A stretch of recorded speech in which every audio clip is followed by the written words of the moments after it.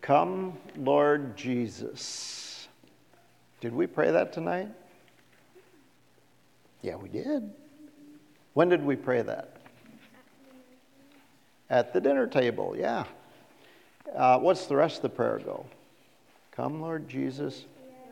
Let these gifts to us be blessed. Very good. You got it. Come, Lord Jesus, be our guest. Let these gifts to us be blessed. Amen. Now, if something's really good, and that prayer I would suggest to you is a very good prayer to remember to use before we eat. If something's really good, then maybe we could get some more out of it if we used it maybe in other times and other places. What do you think? How about the church as we gather praying together, come Lord Jesus? Well, that's what we do during Advent, don't we?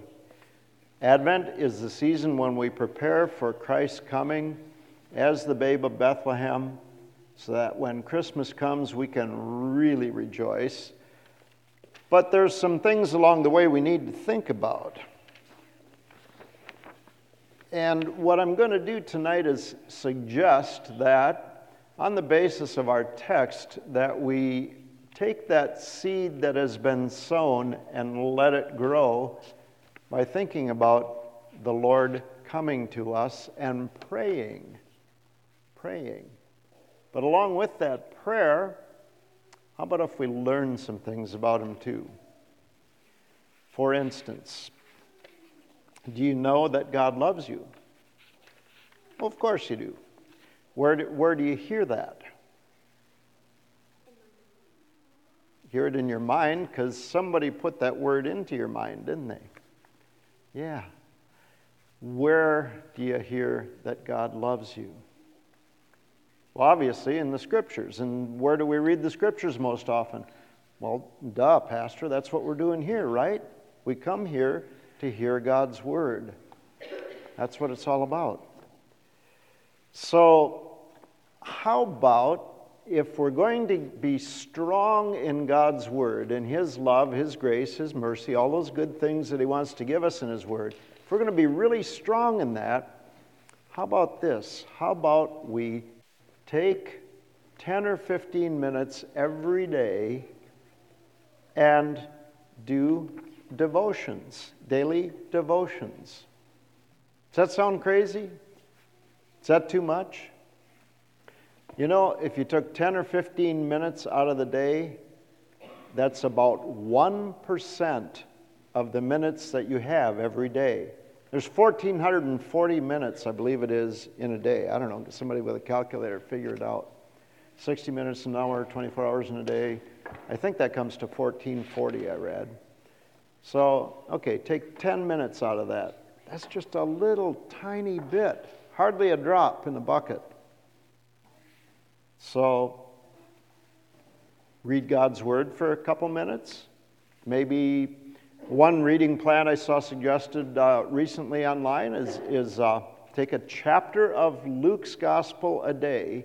There's 24 chapters in Luke's Gospel. By the time Christmas comes, you'll have read the entire Gospel, and you can really rejoice at the coming of Jesus on Christmas Eve then.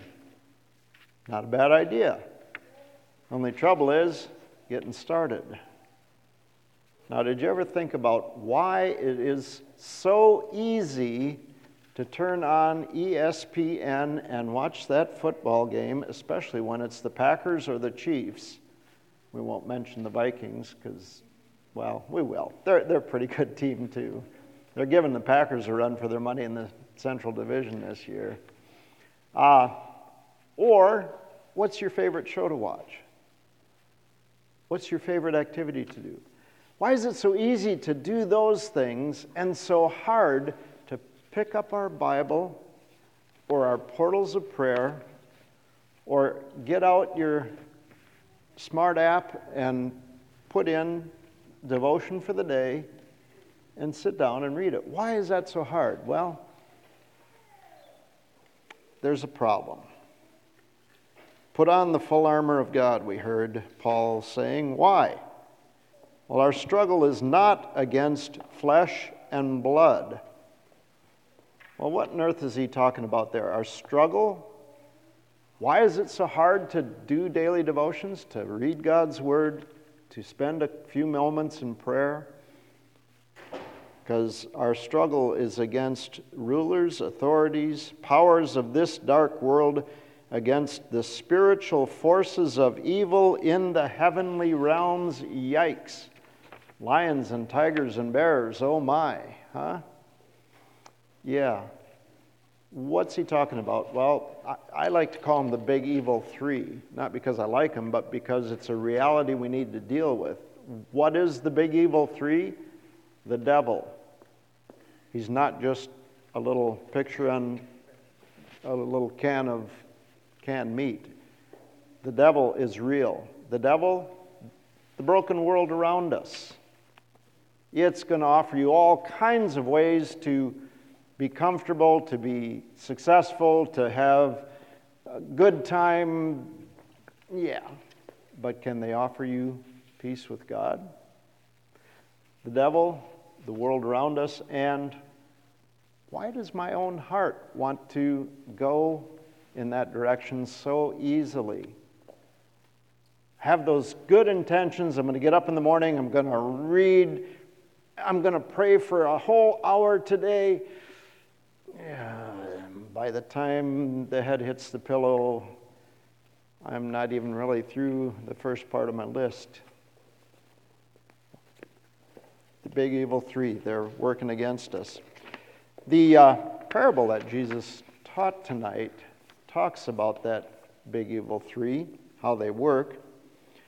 Parable of the sower, what does it mean when anyone hears the message about the kingdom and does not understand it? The evil one, the evil one? Yeah, the evil one comes along and snatches away what was sown in their heart. The devil does not want you to know about Jesus. The devil does not want you to take to heart that your sins are forgiven. The devil doesn't want you to pick up your Bible and read it so that that faith is strengthened by the knowledge of his word. Because when that happens, the devil is done in.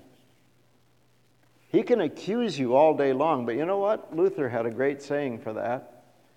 He said, "Bring it on, devil. Tell me about all my sins, because I know I'm a sinner. But then be gone."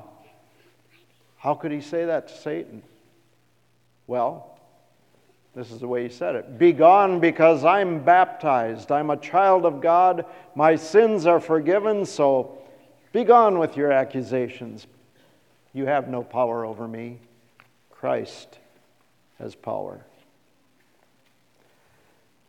The evil one comes along, snatches away. Seed falling on rocky ground. Someone who hears the word and at once receives it with joy. Yes, I'm going to do this. And you get through the whole first day and wow, that was great. I feel so good. I read my daily devotion. I prayed.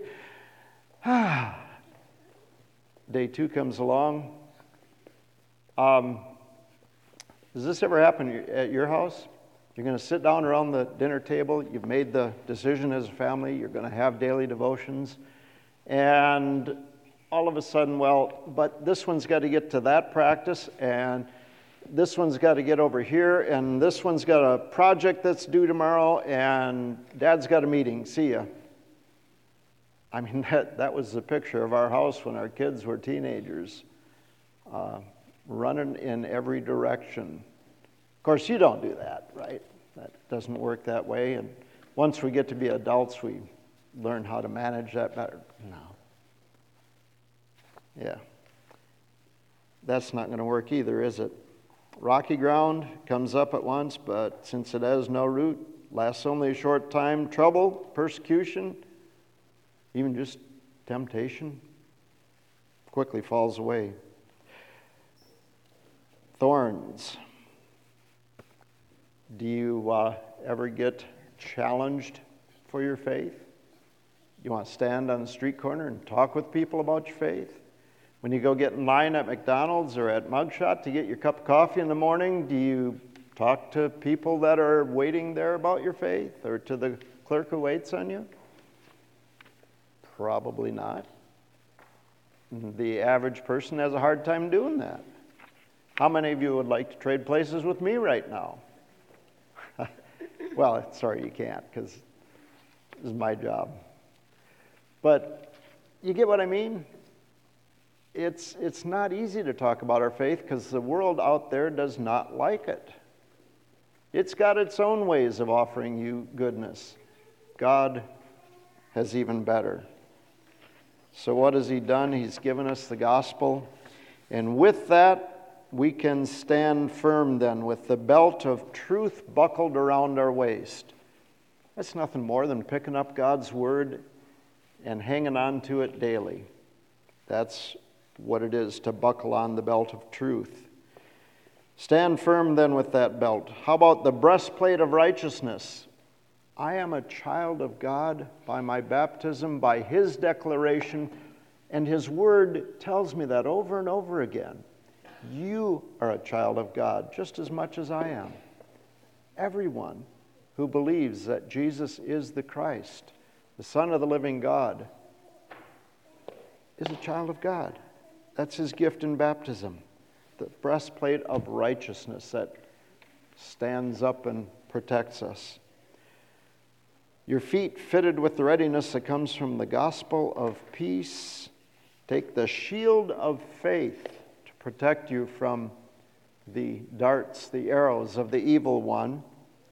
And then there is one offensive weapon we get to carry as well. Did you remember that one? The sword of the Spirit, which is, back to where we started, the Word of God. So, we want to defeat the devil. We want to get away from our own sliding ways, away from God. We want to be able to not listen to the world out there and all of its temptations, and rather carry something good to the world that is so broken and in such darkness. Then daily devotions is the key. And we can do it. Not because we're so good, not because we always get it right, because you know what? You get 3 days of it done and all of a sudden, boom, you miss. Well, I'm done. That's it. No more. No. You can go back again. Because what does your Lord say to you when you come to Him in repentance and faith? Go in peace, my child. Your sins are forgiven. And you can pick up and start all over again. And the truth is still there. And the truth is still for you. And as a wise preacher once taught me, he looked at his watch and said, "That's enough for tonight. May the peace of God, which passes all our understanding, keep your hearts and your minds in Christ Jesus to life everlasting. Amen."